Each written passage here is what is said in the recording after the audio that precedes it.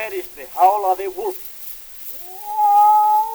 You're listening to The Hunting Wolves, an Edison cylinder recording made by Ernest Thompson Seton in 1920. The long call that means, come, let us go hunting. That is their assembly. And you're on the Soundbeat.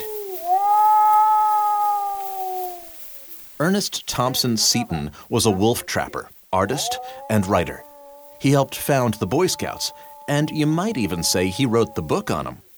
The Boy Scout Handbook, published in 1910, drew from his earlier work and that of Lord Baden-Powell, the father of scouting.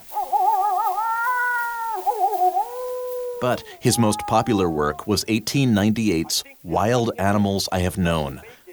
One of the stories in the collection details his tracking of a fierce and fiercely intelligent wolf named Lobo. The Wolf That Changed America is a documentary on Seton and Lobo.